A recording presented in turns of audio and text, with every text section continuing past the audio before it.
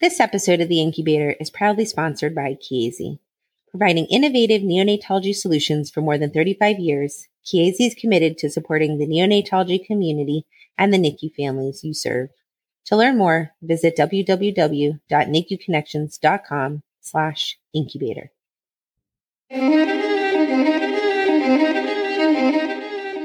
This is The Incubator, a weekly discussion about new advances in neonatology and the fascinating individuals who make this progress possible.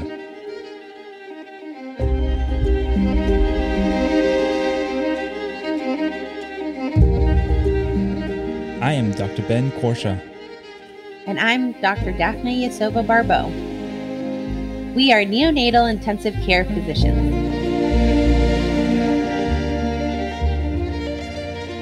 Welcome.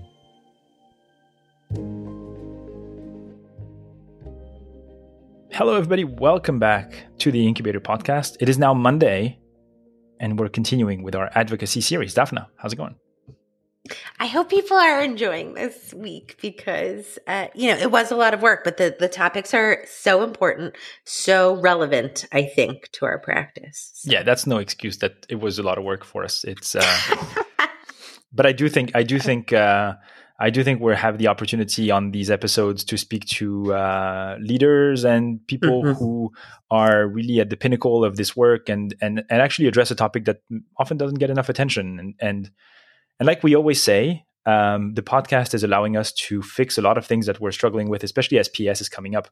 I mean, I'm in the middle of this. You get the schedule and you're like, what am I attending? What am I favoring over another? Yeah. And so it's nice to be able to not have to decide. We can actually address all these topics on the podcast and one after another, and we'll get around to them. So it's kind of nice.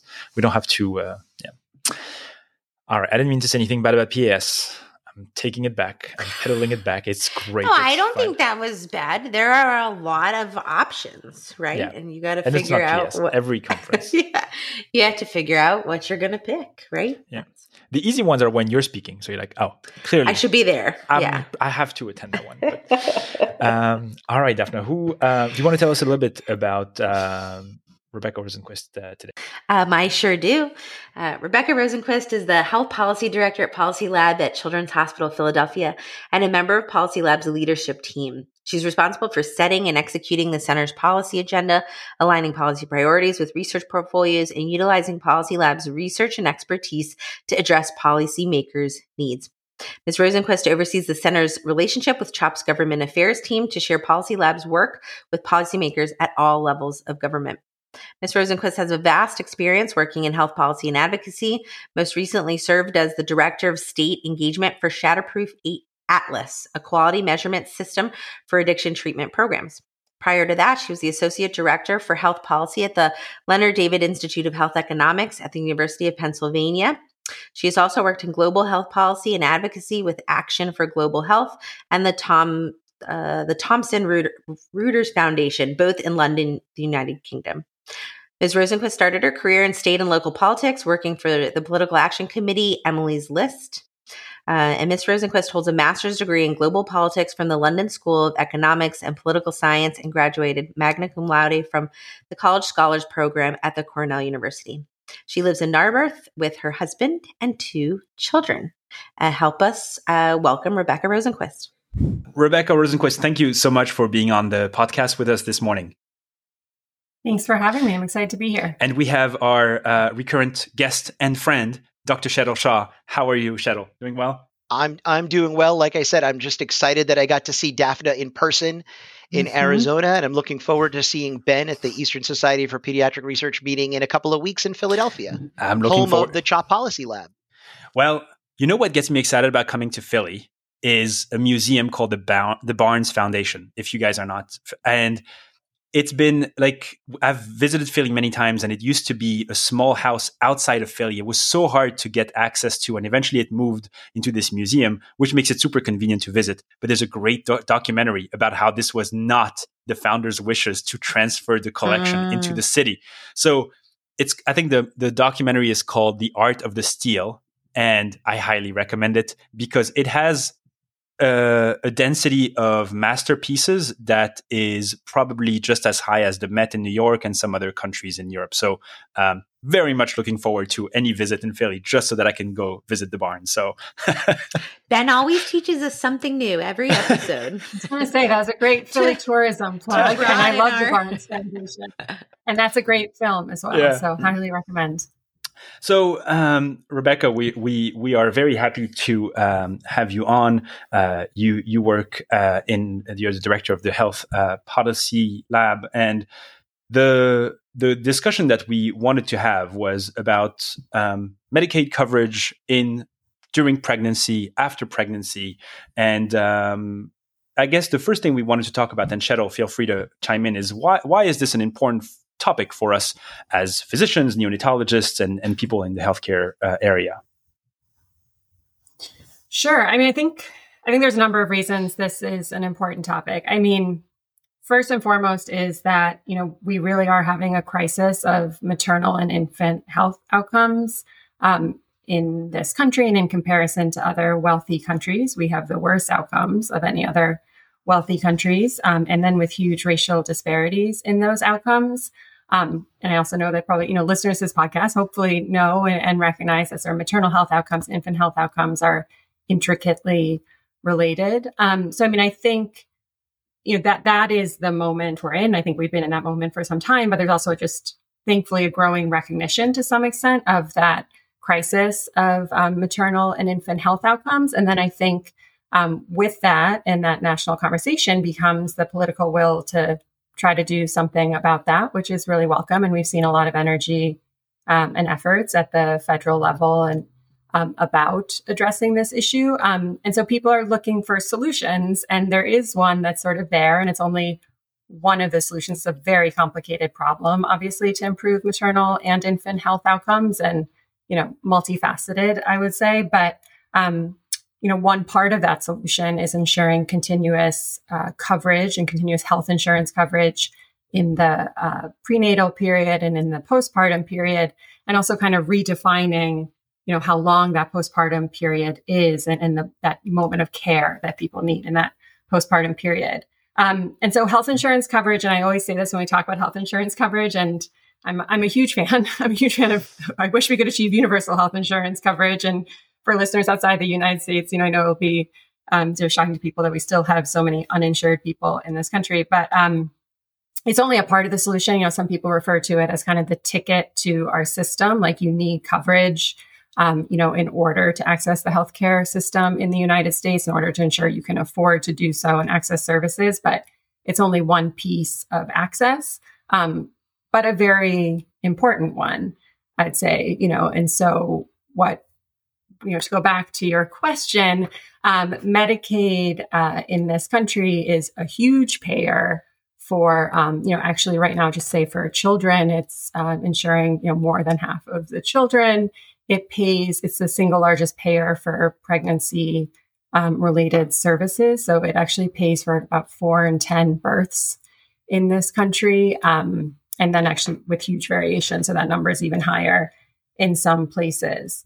And so it's in thinking about the levers we have available to us to think about improving maternal health outcomes. Obviously, anything that we can do in the Medicaid program, which is so huge and reaches so many people, has huge potential for us. So, as I said, we have the political will, we have this huge program. And so, with the recognition of all the work we have to do, there's been great movement on thinking of using the Medicaid program, expanding the time that people have access to it in the postpartum period and the eligibility levels for that access in the postpartum period, to have it be part of our solution in trying to improve maternal and infant health outcomes. And we'll talk about many of these opportunities that are coming up for extending these benefits. But Shetal, we were talking off air about some of what the neonatologists and the providers can do, and so I was wondering, maybe you can share what you were telling us a little bit before we started the recording. Sure. So just to build a little bit on what Rebecka said, she had mentioned that 4 in 10 births are taking place right now in Medicaid. And that number is an overall number of births, right? But when you look at the births that we primarily as neonatologists concern ourselves with, right? The VLBW births, or the births that occur to some degree before 28 to 30 weeks or before gestation, right? We're already 55% of those births are covered by Medicaid. So, as we were talking about a little earlier, right? Most neonatologists now are employees, and they work in larger healthcare systems, and that makes them farther and farther or progressively disconnected from all of these social forces that impact the care that we deliver and the care that we provide. Once someone's in the NICU, yes, there are disparities that people are looking at, but we tend to treat everyone as best we can equally. But we don't really, or sometimes don't fully appreciate the differences in the forces or just the scope of how changes in Medicaid policy impact the health of mothers and babies, and to some degree the reimbursement or the payment that we collect. I also just want to talk a little bit about, because I think all neonatologists know intrinsically what Rebecka said, which is that we are the worst in the industrialized world when it comes to maternal mortality. I think actually most neonatologists, just because of the literature we read, are aware of that. But I don't think they understand exactly how bad things are here relative to other countries. So as Rebecka said, we're last, but we are last by a mile. So we are 17 per 100,000. All right, that's the U.S. maternal mortality rate, 17 in 100,000. All right, that's 700 deaths per year. Okay, the person who's second to last, and Ben's going to look up when I say this, is France, right? And they are only 7 per 100,000. Yeah, so we are behind, but we are more than double behind.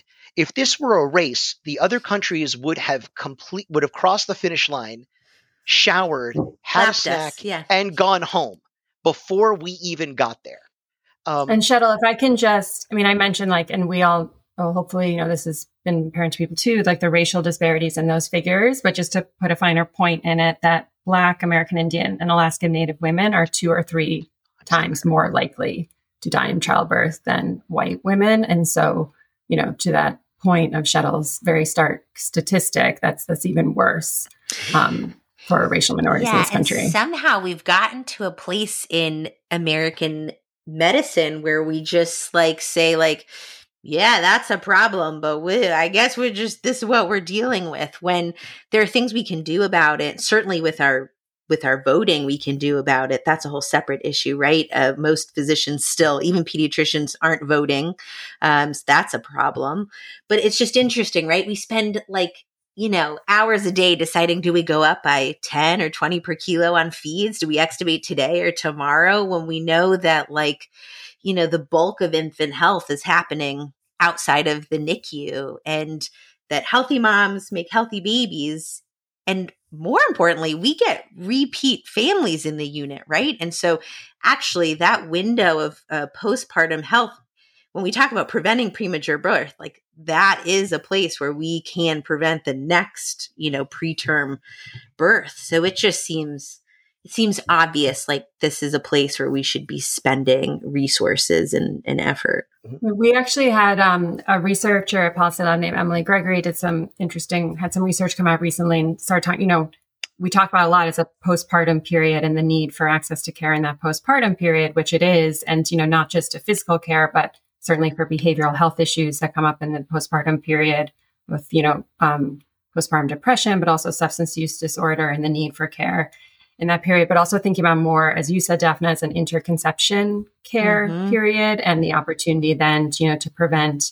And their findings showed specifically around, access preventive services related to hypertension, thinking about subsequent pregnancies and how much, improving those outcomes if we properly care, and help people get access to care in that period before the next pregnancy.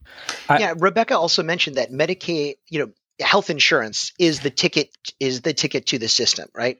And when we talk about sort of policy levers, right, extending postpartum coverage and making sure women are insured through all aspects of pregnancy, right? So interconception care, prenatal care, delivery, and postpartum care, really is one of the strongest policy levers that we can provide. And the reason I say that is that, when we look at just U.S.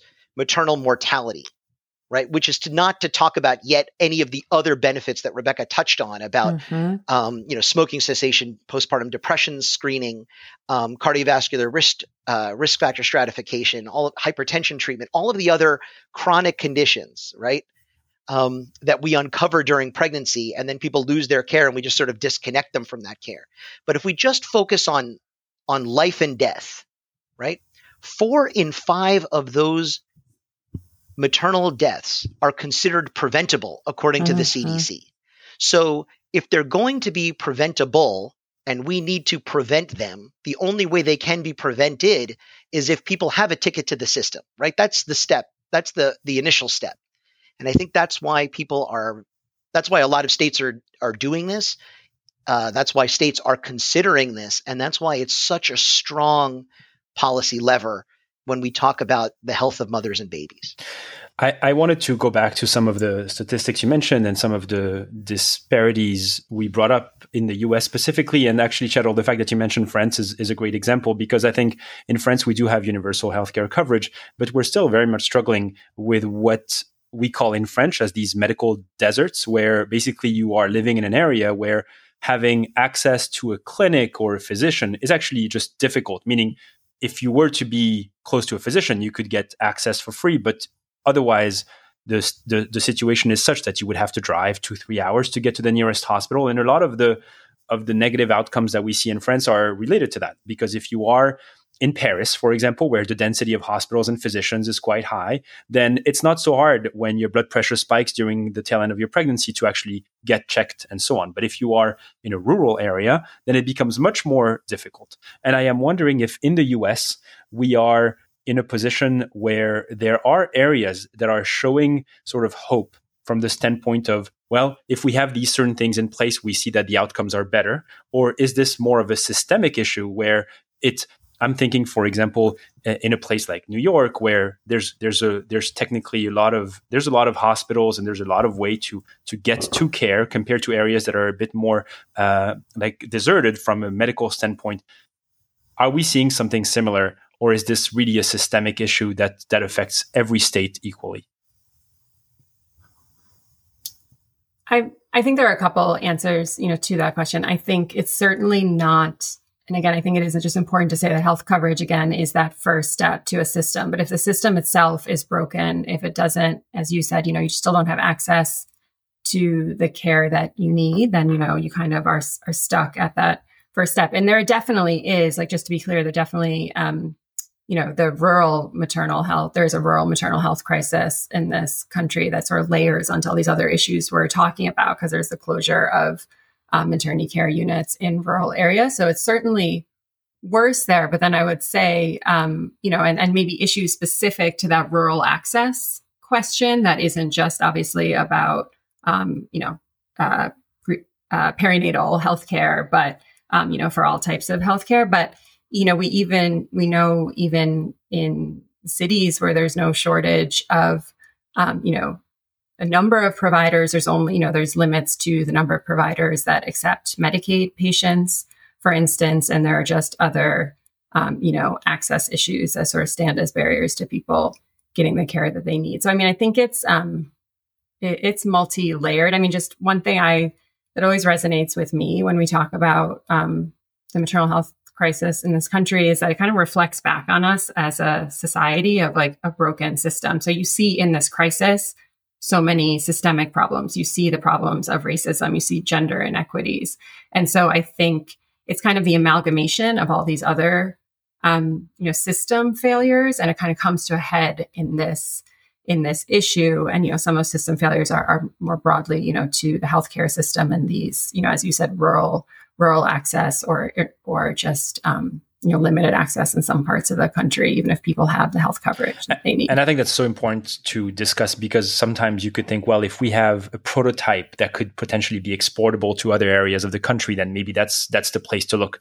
But if that's not the case, then we do need to look at all the different parameters you mentioned.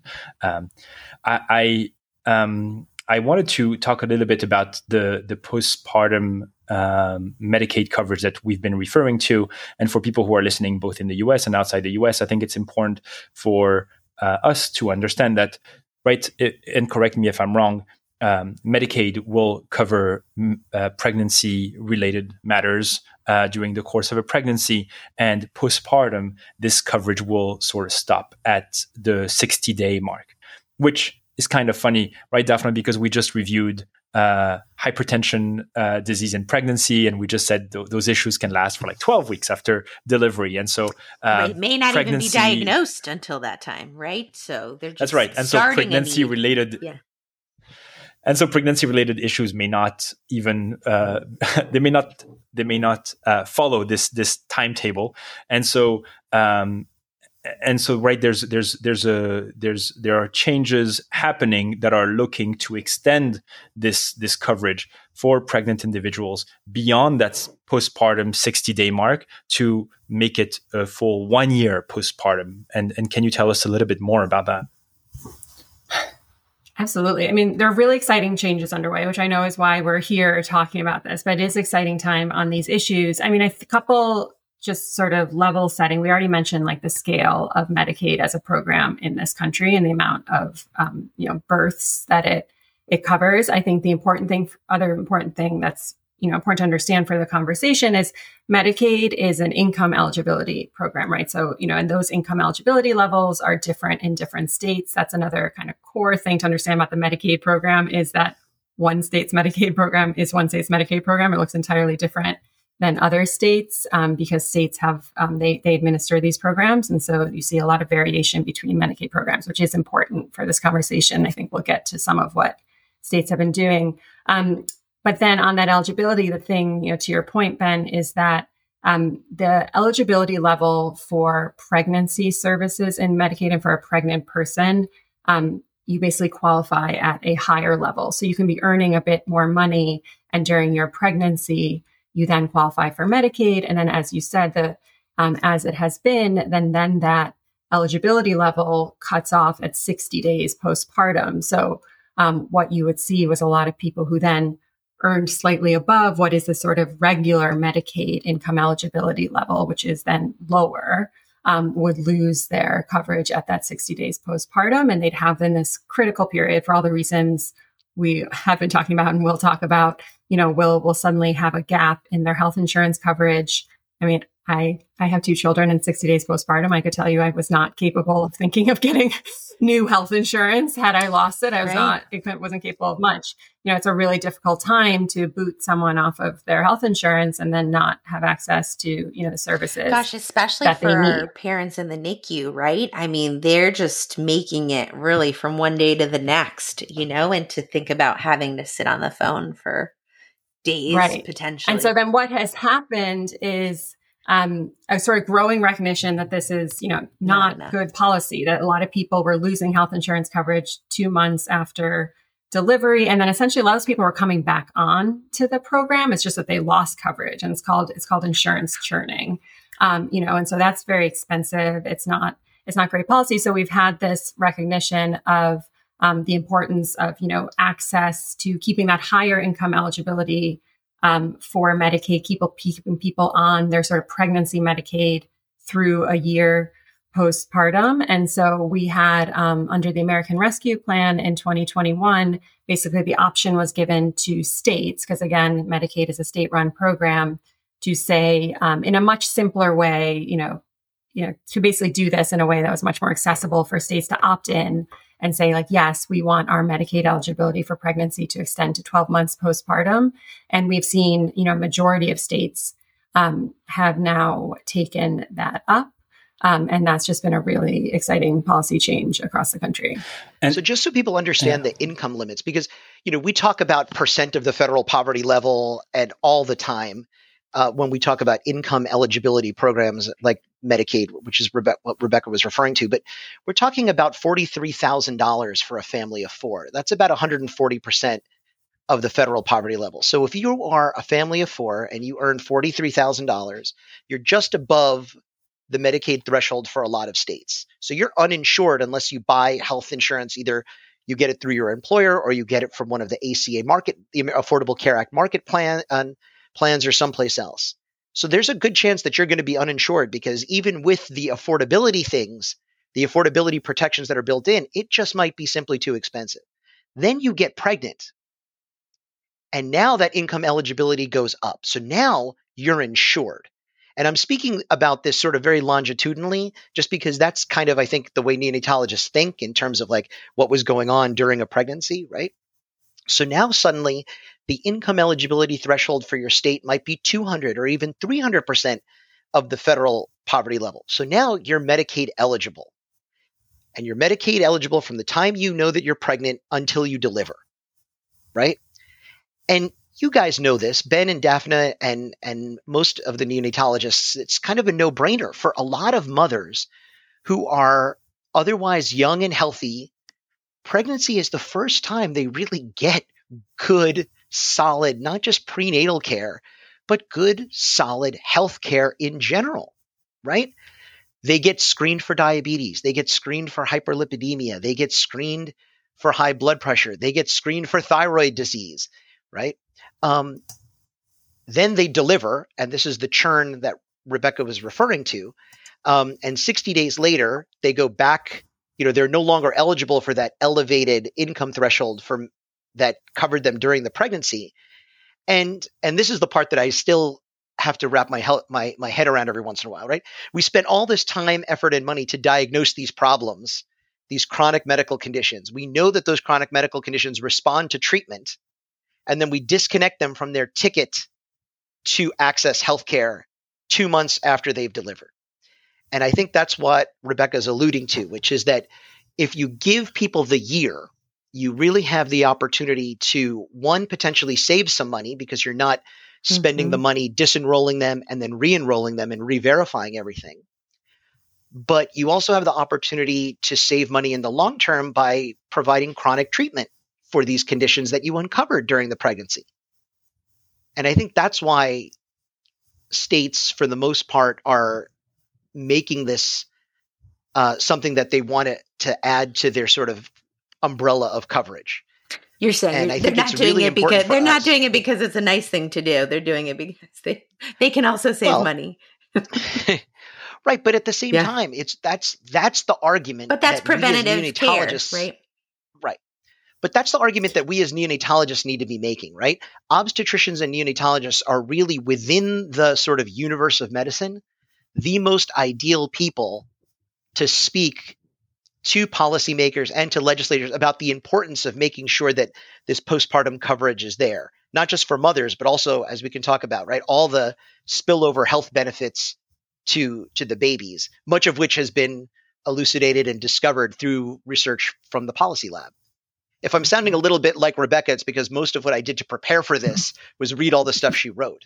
So, well, I want to, I think the other thing it does is align that 12 month, allowing people who've given birth 12 months of continuous coverage following that birth. It also aligns their Medicaid eligibility and re-enrollment process with that of their infant. And so then you have, in that 12 months following birth, you have a parent infant pair on Medicaid, which we, for those of us, we like to think about things like dyadic care models, intergenerational health services, those things, they have to be paid for. And you just have a lot more options when you have this parent and child both in the state Medicaid program. There are a lot of really exciting things states are doing to then take up flexibilities of, brief interventions that serve the parents in the pediatric setting, for instance. So it really allows a lot of that opportunity as well by, keeping that that birthing person on Medicaid in that year postpartum. And so the state plan amendment that we've been referring to, which basically, and correct me if I'm wrong, I am very illiterate when it comes to that, but federally, it creates an opportunity for each state to take this on and say, hey, we would like to extend coverage past 60 days to a year. Will become effective. Yeah. So the federal requirement has always been that states have to cover pregnancy, a pregnant person 60 days postpartum, right, and then it cuts off. And before the American Rescue Plan Act in 2021, states were able to go to the federal government and try to request an extension of that. It was just a much more complicated process. Right. It was through a Medicaid waiver. These are big, complicated things. And so what the American Rescue Plan Act did was say, well, we're making it much easier for states to take up an option and extend Medicaid to 12 months postpartum by something called a Medicaid state plan amendment. And every state has a Medicaid state plan, and it's just a simpler process to amend it, to change it, and basically take up that option. And so we've seen, obviously, we've seen a lot of action, and that states were ready to take this up. It's moving quickly, so I don't want to date ourselves in this podcast, but right now about 35 states have either taken up that option or are, in the process of getting their amendment approved by the federal government. So it's been exciting. And I think another important point was when this was first initially changed by the federal government, it was, it basically had a 5-year sunset, like it was going to end after 5 years that states had this option. And so we saw some additional exciting, moves from Congress on this at the end of last year in the omnibus spending package, that they basically made this option for states permanent. What we would love to have seen is that they made it mandatory, like this wasn't a state option, but that, all states were required to take this up. This just became part of the federal guidance for the Medicaid program. That's not what we saw, unfortunately. So, we do know that the states that haven't moved on this are predominantly more conservative. A number of them are states that haven't taken up the Medicaid expansion afforded to them under the Affordable Care Act, and so have lower income eligibility for Medicaid overall. So, it would be great if this was mandatory for states, and we saw it across the country. But at least now it has this permanent nature, rather than, we were worried it was going to disappear after 5 years. As a research center, we were ready to hit the ground running and show how important it was. And now, that's I'm curious to poll the room about this, because I read about this and I was a bit ambivalent, because I was thinking, well, on the one hand, if it did have an expiration date, then maybe we have a deadline, and we can channel our efforts. But now that the deadline of basically states, what you were describing was that states had 5 years to make this change happen. But now with extending this permanently, then I'm thinking, well, could people just drag their feet, and definitely could people lose momentum? I'm just curious how you guys feel about it. Is this good or bad? With the voting cycle, right? So you may get somebody else in office who may be willing to accept the funding. Right? Yeah, I think Ben is right. Not now, but may in the future. It's a blessing and a curse. Yeah. So I can speak because I was involved with New York's decision to extend postpartum Medicaid coverage, which I actually was surprised we didn't have until the American Rescue Plan really made it an option. The deadline certainly creates a sense of urgency to act, which I think is what a lot of the states that were inclined to do this inclined in terms of, philosophically inclined to do this, but still had a little hesitancy about the potential price tag. The deadline really lit a fire under them and said, we have to do this now because we might not have another opportunity, and we'll figure out the pay-fors a little bit later. The other states that weren't so philosophically inclined to act, I think it does give them a little bit of time to drag their feet. So that brings up two options, right? One is that it creates an enduring advocacy opportunity for pediatricians, neonatologists, and obstetricians, right? This is the type of thing that they can go to their state houses now every single year until it gets passed. The other thing is that when the American Rescue Plan and then the FY23 omnibus plan that Rebecka noted passed, they didn't just say, you can make it easier through the state plan amendment. They also said, if you're going to do it, the amount of extra money you're going to spend to do it can be split with the federal government based on whatever the matching rate that state happens to have for their Medicaid program. So in New York, for example, we have a 50-50 match. So every dollar that we put in as a state, the federal government puts in as well. So if it's going to cost you X amount of dollars to increase that postpartum coverage, the state in New York is only spending half that total amount because the federal government is putting in the other half. That was something that was never done before in terms of incentivizing states to do this. When states wanted to do this earlier because they thought it was the right thing to do, they had to fill out their Medicaid waiver so the federal government could say, yeah, this is great, but then they were still bearing the costs of doing that. It wasn't split at this cost share with the federal government. So it's, what I tell people who are sometimes going to their legislators in different states and are kind of preparing for these meetings, what should I say? What should I say? I go, you should hammer home 3 points, right? We've never had more knowledge about how powerful this is in terms of protecting mothers and babies. And we've never had a time where providing so much coverage to benefit mothers and babies will be this cost effective. So there are lots of states that are watching their bottom lines. There are lots of states that have amendments that mean their state budgets have to be balanced. So if they're going to be spending this money, they have to find cuts or revenue someplace else. So, your job isn't to be the accountant for the state, but you can mention that it's never going to get better than this in terms of the financial environment to pay for this extra coverage. This episode is also proudly sponsored by Reckitt Mead Johnson. Reckitt Mead Johnson is dedicated to the research and development of nutrition products that help support baby development at every stage, including an extensive Enfamil portfolio for premature and low birth weight infants. Learn more at hcp.meadjohnson.com. In the states that have done the expanded coverage or are doing the expanded coverage, and I'm sure this is happening, but data on outcomes changing, is that available? Something that we can take with us when we go to speak about the benefits? Yeah, I can speak from the perspective. So I sit in Pennsylvania. Pennsylvania has also taken up has also submitted a state plan amendment and has taken up the Medicaid postpartum extension, which we're thrilled about. And, that's really a credit to state leadership on this issue.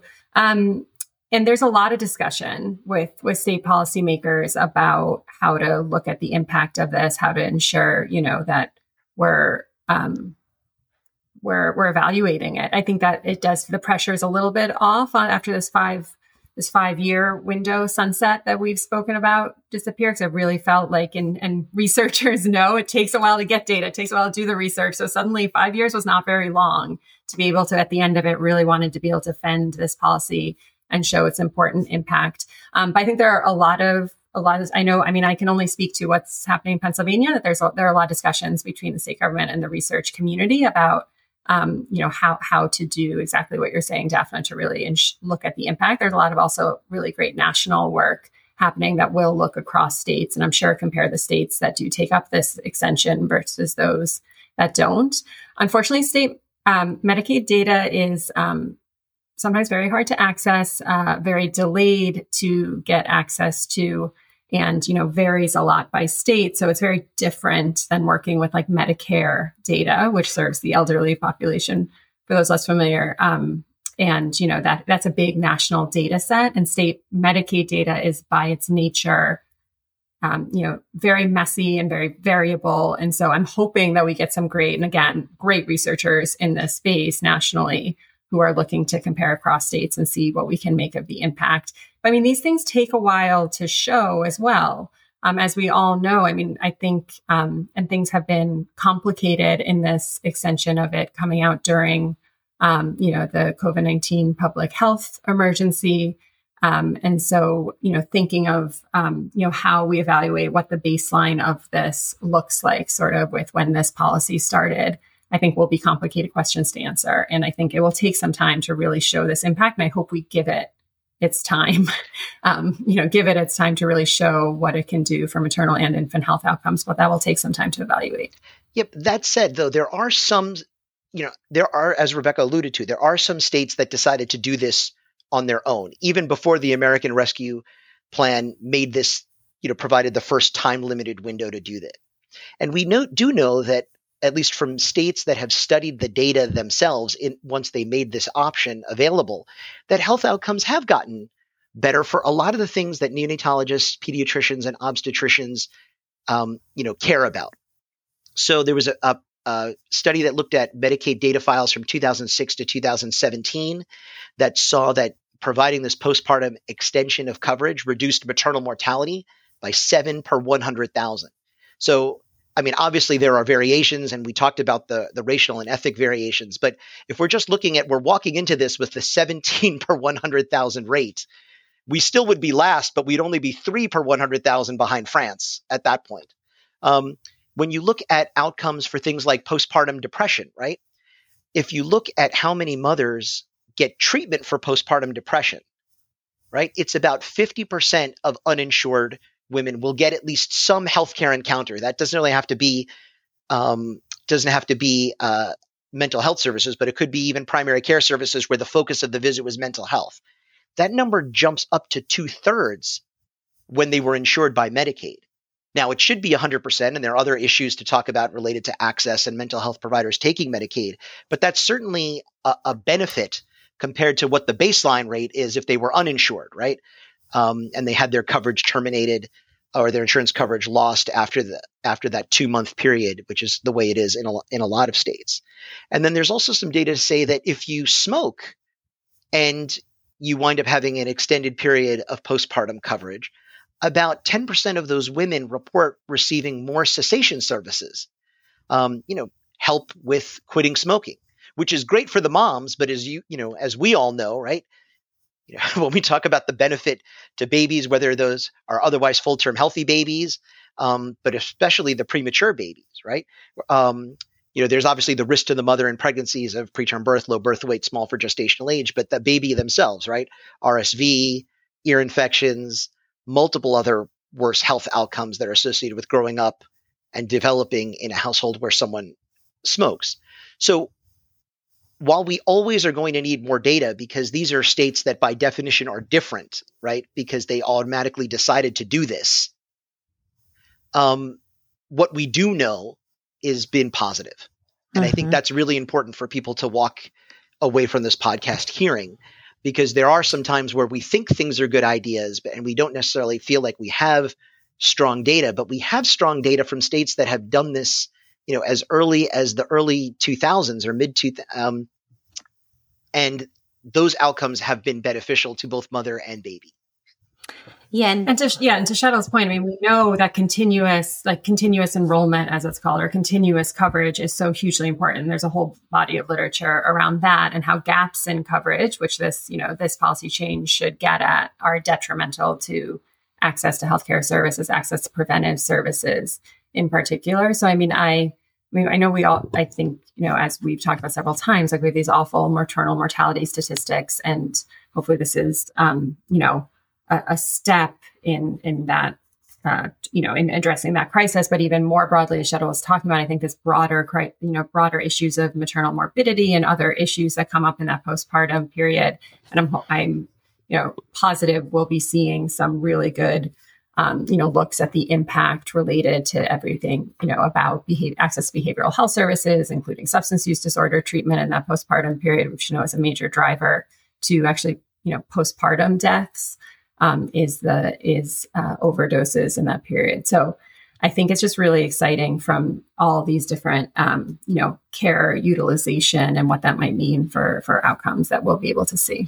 Yeah, I think as a neonatologist, I think that's plenty of data, right? I mean, when we all our parents in the NICU are at greater risk of all of those things, right, than the general population of postpartum people. And when we talk about long-term outcomes for our neonates, right, that we just are pouring resources into during the NICU admission, when we know that parental mental health impacts their long-term neurodevelopmental outcome more than a lot of the things we do in the NICU, it seems, like you're right, that we're perfectly poised to be ones to advocate for the need in our states. So where do people go to find out the status of their state, and who do they need to talk to about it? For folks who want to know where their state is at, the Kaiser Family Foundation runs a tracker, and you can just Google it for Kaiser Family Foundation Postpartum Medicaid. And it does a great job of, it's up to date, and will tell you exactly where your state is on having taken up either a state plan amendment option or pursuing this through other means, and whether that's been approved. So definitely look there. And our local or state AAP chapter the right way to do that? Are our AAP section on neonatal perinatal medicine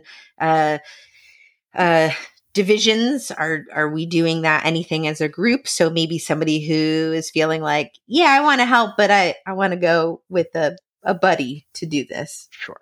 There are a lot of people who want to help, but just don't know how, right? Right.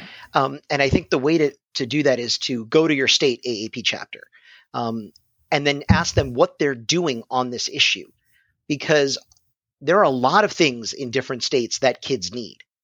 And sometimes postpartum Medicaid coverage for mothers isn't necessarily number one on that list. Not that it's something they don't care about. It's just their limited resources, and there's potentially lower hanging fruit, and there's a lot of things that need to be done for children.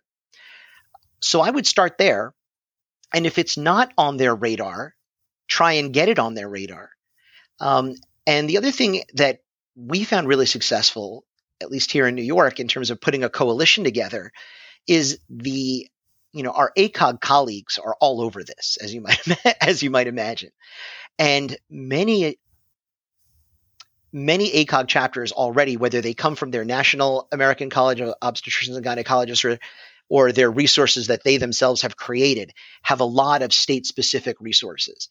And I have yet, as a neonatologist, well, that's not true. There have been times, but most of the time when I walk in as a neonatologist and I want to talk about a maternal health-related outcome, and I also can lend the voice of the baby, most ACOG people will welcome you with open arms. And if it's not, priority A number one on your state AAP's advocacy agenda, that's okay. But it might be the time for you to consider working with ACOG and saying, you know what, I understand that we've got other things going on, but this is the A number one priority for me as an advocate. And I'm going to potentially work with ACOG closely on this issue. And I'll obviously let you guys, let the AAP chapter know what can be done. Because the ACOG people, like I said, are I don't want to say they're ahead of us, but they've been paying attention to this issue for, decades. So they have a bit of a head start.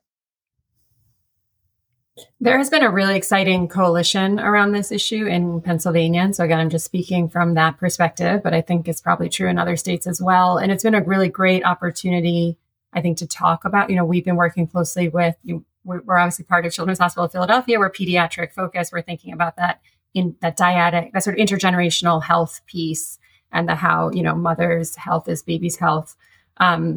But, it's been a great opportunity to work with the maternal health advocates and lots of advocates in this space, and continuing to bring that pediatric piece forward. And I think it's been really welcome. I think, as Shetal said, ACOG and other, folks who've been thinking more about this as a maternal health issue have kind of been banging a drum for years. And then with the growing opportunities here, I think there's just a great opportunity for coalitions that bring in lots of different perspectives, including the important benefit of a policy change like this for infants and children, and for, thinking of family-centered care and the importance of keeping the whole family continuously on health insurance coverage. And if we wanted to speak to our legislators directly, any tips about doing that? We have worked with legislators on this issue. I want to go back. We had a discussion briefly earlier about the cost of this. That was a big, that's always a big part of the conversation on any state policy change. Shetal mentioned, and I just always think, and I'm a policy person, so I'm wonky to say that states have to balance their budgets. And it's a little bit different for folks who maybe hear about, our federal budget and our debt ceiling and all this. States have to balance their budget. So, a lot of the question here was, how much this would cost if there have been these federal incentives, as Shetal mentioned. So there's this matching with the federal government. So, generally coverage expansions, when they come down from the federal government like that, are a good deal for state governments, because they are sort of otherwise leaving money on the table if they don't take it up. But, legislators have been interested in the cost. We actually did a cost estimator tool as at Policy Lab, which I think, especially a specific moment in this conversation a little while ago, was very helpful. And it helped us think about, where this policy change offered savings. I'll just caution it certainly does offer savings. Certainly, Things like the insurance churning that we talked about is administratively expensive for state Medicaid agencies. So there's a savings there of not having that churn and just keeping people on the program rather than having them come on and off. Some of the other savings that we know are there, and I think we can talk through, and conceptually we know there are long-term savings. They're a little bit harder to estimate. So I just want to make that point, because I just want people to be aware of that. We know they're there, but they're also pretty long-term. That's not how state budget cycles work, and so it's hard to really make the case that they will sort of accrue in the budget window at which they have to kind of do their estimate and show that they can balance their book. So that's a hard piece of this conversation, that there certainly are some savings, and generally it's a financially very good deal for states and not that expensive for a lot of gain. But some of those real savings can be hard to pinpoint. But definitely to your point, I think in speaking to legislators, I think Shetal mentioned some of this, that this is really a good deal for the states, really, I think making that case. And not only is it the right thing to do, and most, even at the state level, states are becoming much more aware of their their state specific maternal mortality statistics. So there are a growing number of what's called maternal mortality review committees. Pennsylvania has one. And so, those data are stark, and they have, made waves in states. So I think there will be an awareness there of the scale of the issue. And I think certainly speaking to legislators, you're going to want to put it in to the context of those statistics in your own state. But I think also that, again, not only is the right thing to do, we know it's going to have positive outcomes, but also it's a good deal financially for states with this recent federal flexibilities that have been put in place. That's convenient. The one thing I would say, Daphne and Ben, and we've talked a little bit about this in other episodes, and Rebecka is obviously a policy person. Neonatologists tend to be more interested in data and in outcomes, because that's who we are. And not only is that who we are, but it's also how we were raised, right? When you go through fellowship and you go through residency and your career. But we also need to deprogram ourselves a little. And I actually find this the hardest part of doing any sort of advocacy work personally, is marrying the data with stories. Because when you meet with a legislator, the data will be on that one-page leave-behind summary sheet that you give them. And yes, you want to talk about it, but you really want to remind them who you are and where you come from. And every neonatologist, I mean, you guys know this, right? If we're at a national meeting, every neonatologist knows what it's like when the baby survives and the mother does not. Every neonatologist knows that for the rest of the time that baby's in the unit, he's the kid whose mother passed away. Mm-hmm. We've all had to go into rooms and tell families with the obstetrician that the baby is stable, but the mother has passed away. And we've all seen grandmothers cry because they suddenly have lost their daughters. And we've seen husbands cry because they're simultaneously overjoyed that they have a new son or daughter, but are incredibly fearful about the fact that they're now going to be raising that child alone. Mm-hmm. No one else bears witness to that type of tragedy more than obstetricians and neonatologists. Mm-hmm. And we need to make sure that people understand what that situation is like and make the policymakers realize that this is what we're experiencing. We want you to experience it for a little while, and we want you to be able to prevent it. And your vote or your support for this type of proposal is what can move us into a better place when it comes to the issues of maternal deaths. And you can also obviously talk about the postpartum depression and the smoking cessation and increased access to contraception services and better interconceptional birth spacing and all of the other downstream effects, right? But one of the things that when I was talking to legislators about is I want them to feel what it's like when we go into that room. Because we meaning the neonatologists are not happy, but like our baby's stable. So we're like in a better place than usually the drama that precedes all of this. But then we have to be there when the obstetrician tells them that the mother has passed away. And they do not have that experience. And all of us have at one point in our careers. It's interesting we're talking about this and getting close to the end of the show. I mean, I always enjoy having on the podcast physicians, but also people who are not providers. And I wanted to ask you, Rebecka, what was the driving force leading you into this work on advocacy policy? Because it feels like a very frustrating endeavor. I'm sorry. But I'm just curious as to how you got into this space and what motivates you every day to take on the challenge. Yeah, it can be really hard work and it's slow work. I think right now what's so exciting in this moment and what we're here talking about is this is kind of a breakthrough. It's not new that people are talking about all the benefits of this policy that we're talking about today. People have been talking about it for years, and you get these moments, and we call them policy windows. And that is, you sort of break through and all the forces come together of the political will and the people hearing the data points and people getting the right stories out there to everything we're talking about, if people really understand, why we need to make important policy changes. But it can be slow. And, I think you have to sort of, generally it's more about incremental wins. And I mean, and even this is an incremental win as huge and groundbreaking as it is it's not going to solve our maternal mortality or morbidity crisis. It's one piece of the puzzle. And I hope we continue to push on other levers. And I know, us and other folks in this space will continue to talk about all the other things we need to do to support birthing people and their children. But, I'm in this work. I find it hugely important. I'm driven by that. I find it, I'm policy wonks. I think we work in a certain way. We like the strategy of it. We, there's the sort of politics and policy and where they meet up, and that's when you usually get change. So my background is I have worked sort of directly in politics and more directly in state politics.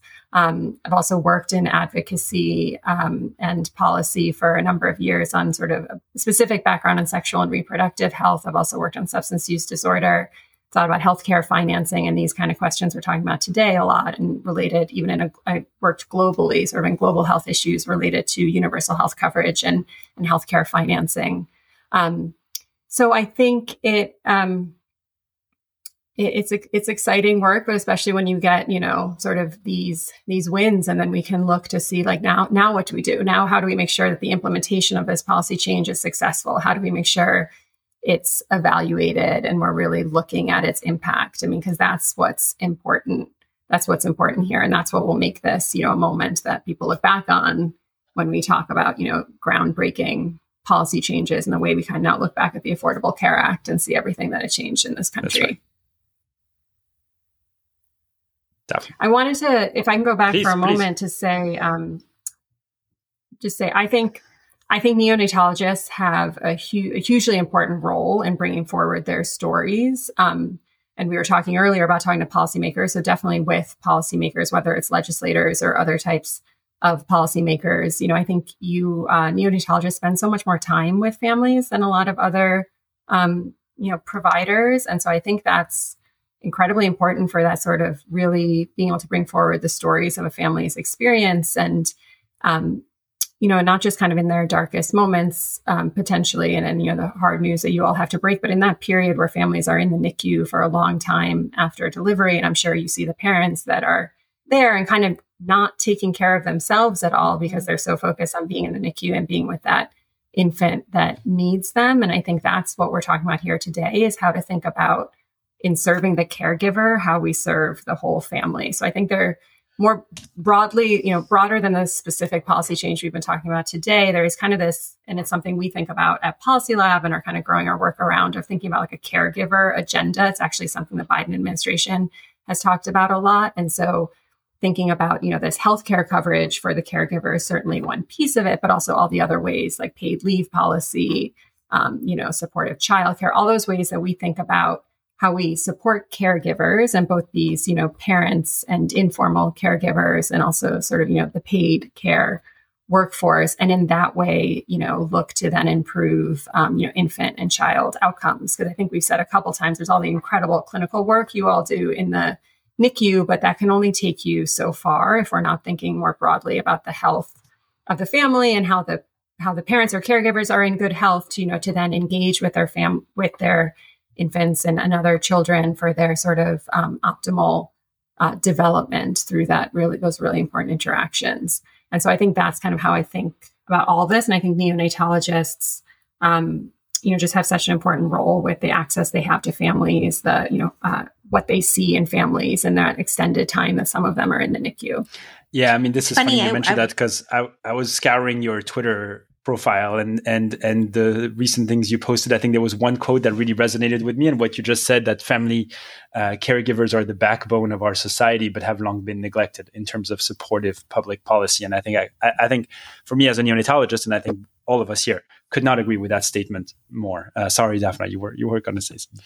No, I was going to say basically the same thing. And, we there's something else that develops over a NICU admission, and that's really trust, right? Our families trust that we are setting them up as well as we can. And I mean, this is one way we can do that. And it's another way where we can advocate for these parents to go get checked out, go do the follow-up appointments, because we know that their health, the health of the infant relies on the health of the parent. So it's awesome. Absolutely. Yeah. It's part of a broader. I was just going to say it's part of a broader. I knew you were going to have some concluding thoughts, so that's why I wanted concluding to thoughts. All right, there you go. No, it's just part of a larger conversation of us as a subspecialty realizing that the difference between the care we really want to give, which is to make the baby as healthy as possible for the rest of their lives. All right. The care that we actually provide, which is often within the four walls of our NICUs, right? That the only way we're going to get from the four walls of the NICU to the optimal care we want to provide really requires paying attention to a lot of things that occur outside the four walls of the NICU. Right? We need to start paying a lot of attention to social determinants of health, to policies that influence social determinants of health, and take a more active role in shaping those policies if we want our kids to do as well as we want them to do. We always say, the goal of neonatology, right, is protect the brain, right? Preserve the brain. And it makes no sense for us to do everything we can to do to save that brain, only to release them into a world where policies are going to conspire to not let that child achieve their full potential. So that's great. And I think that's why we're all in this, right? I mean, that's why Ben decided to go into neonatal fellowship. That's why Daphna, that's why every neonatologist, I read hundreds of application essays, right? And none of them are like, I want to go into neonatology so I can spend more time on the electronic medical record. Right?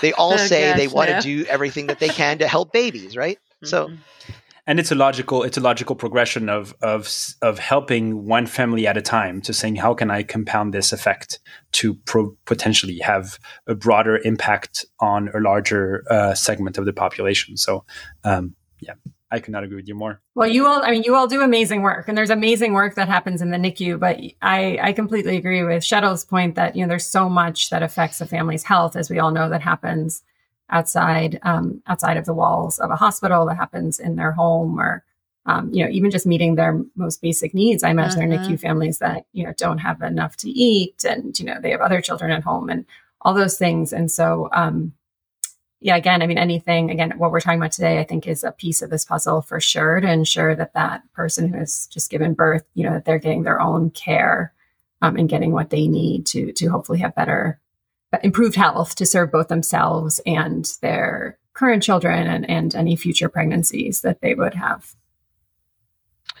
Shetal, Rebecca, thank you so very much for making the time this morning to talk to us. It's been really a great discussion and very enlightening. We are going to put your information on the episode page for anybody who would like to reach out to you guys and ask questions, or maybe even potentially collaborate. Thank you very much. Daphna, it's been a pleasure. Thank you, everybody. Thanks, everybody. Thanks so much for having us. Thank you. Thank you for listening to the Incubator Podcast. If you like this episode, please leave us a review on Apple Podcast or the Apple Podcast website. You can find other episodes of the show on Apple Podcasts, Spotify, Google Podcast, or the podcast app of your choice. We would love to hear from you, so feel free to send us questions, comments, or suggestions to our email address, nicupodcast@gmail.com. You can also message the show on Instagram or Twitter @NICUPodcast, or through our website at www.the-incubator.org. This podcast is intended to be purely for entertainment and informational purposes and should not be construed as medical advice. If you have any medical concerns, please see your primary care professional. Thank you.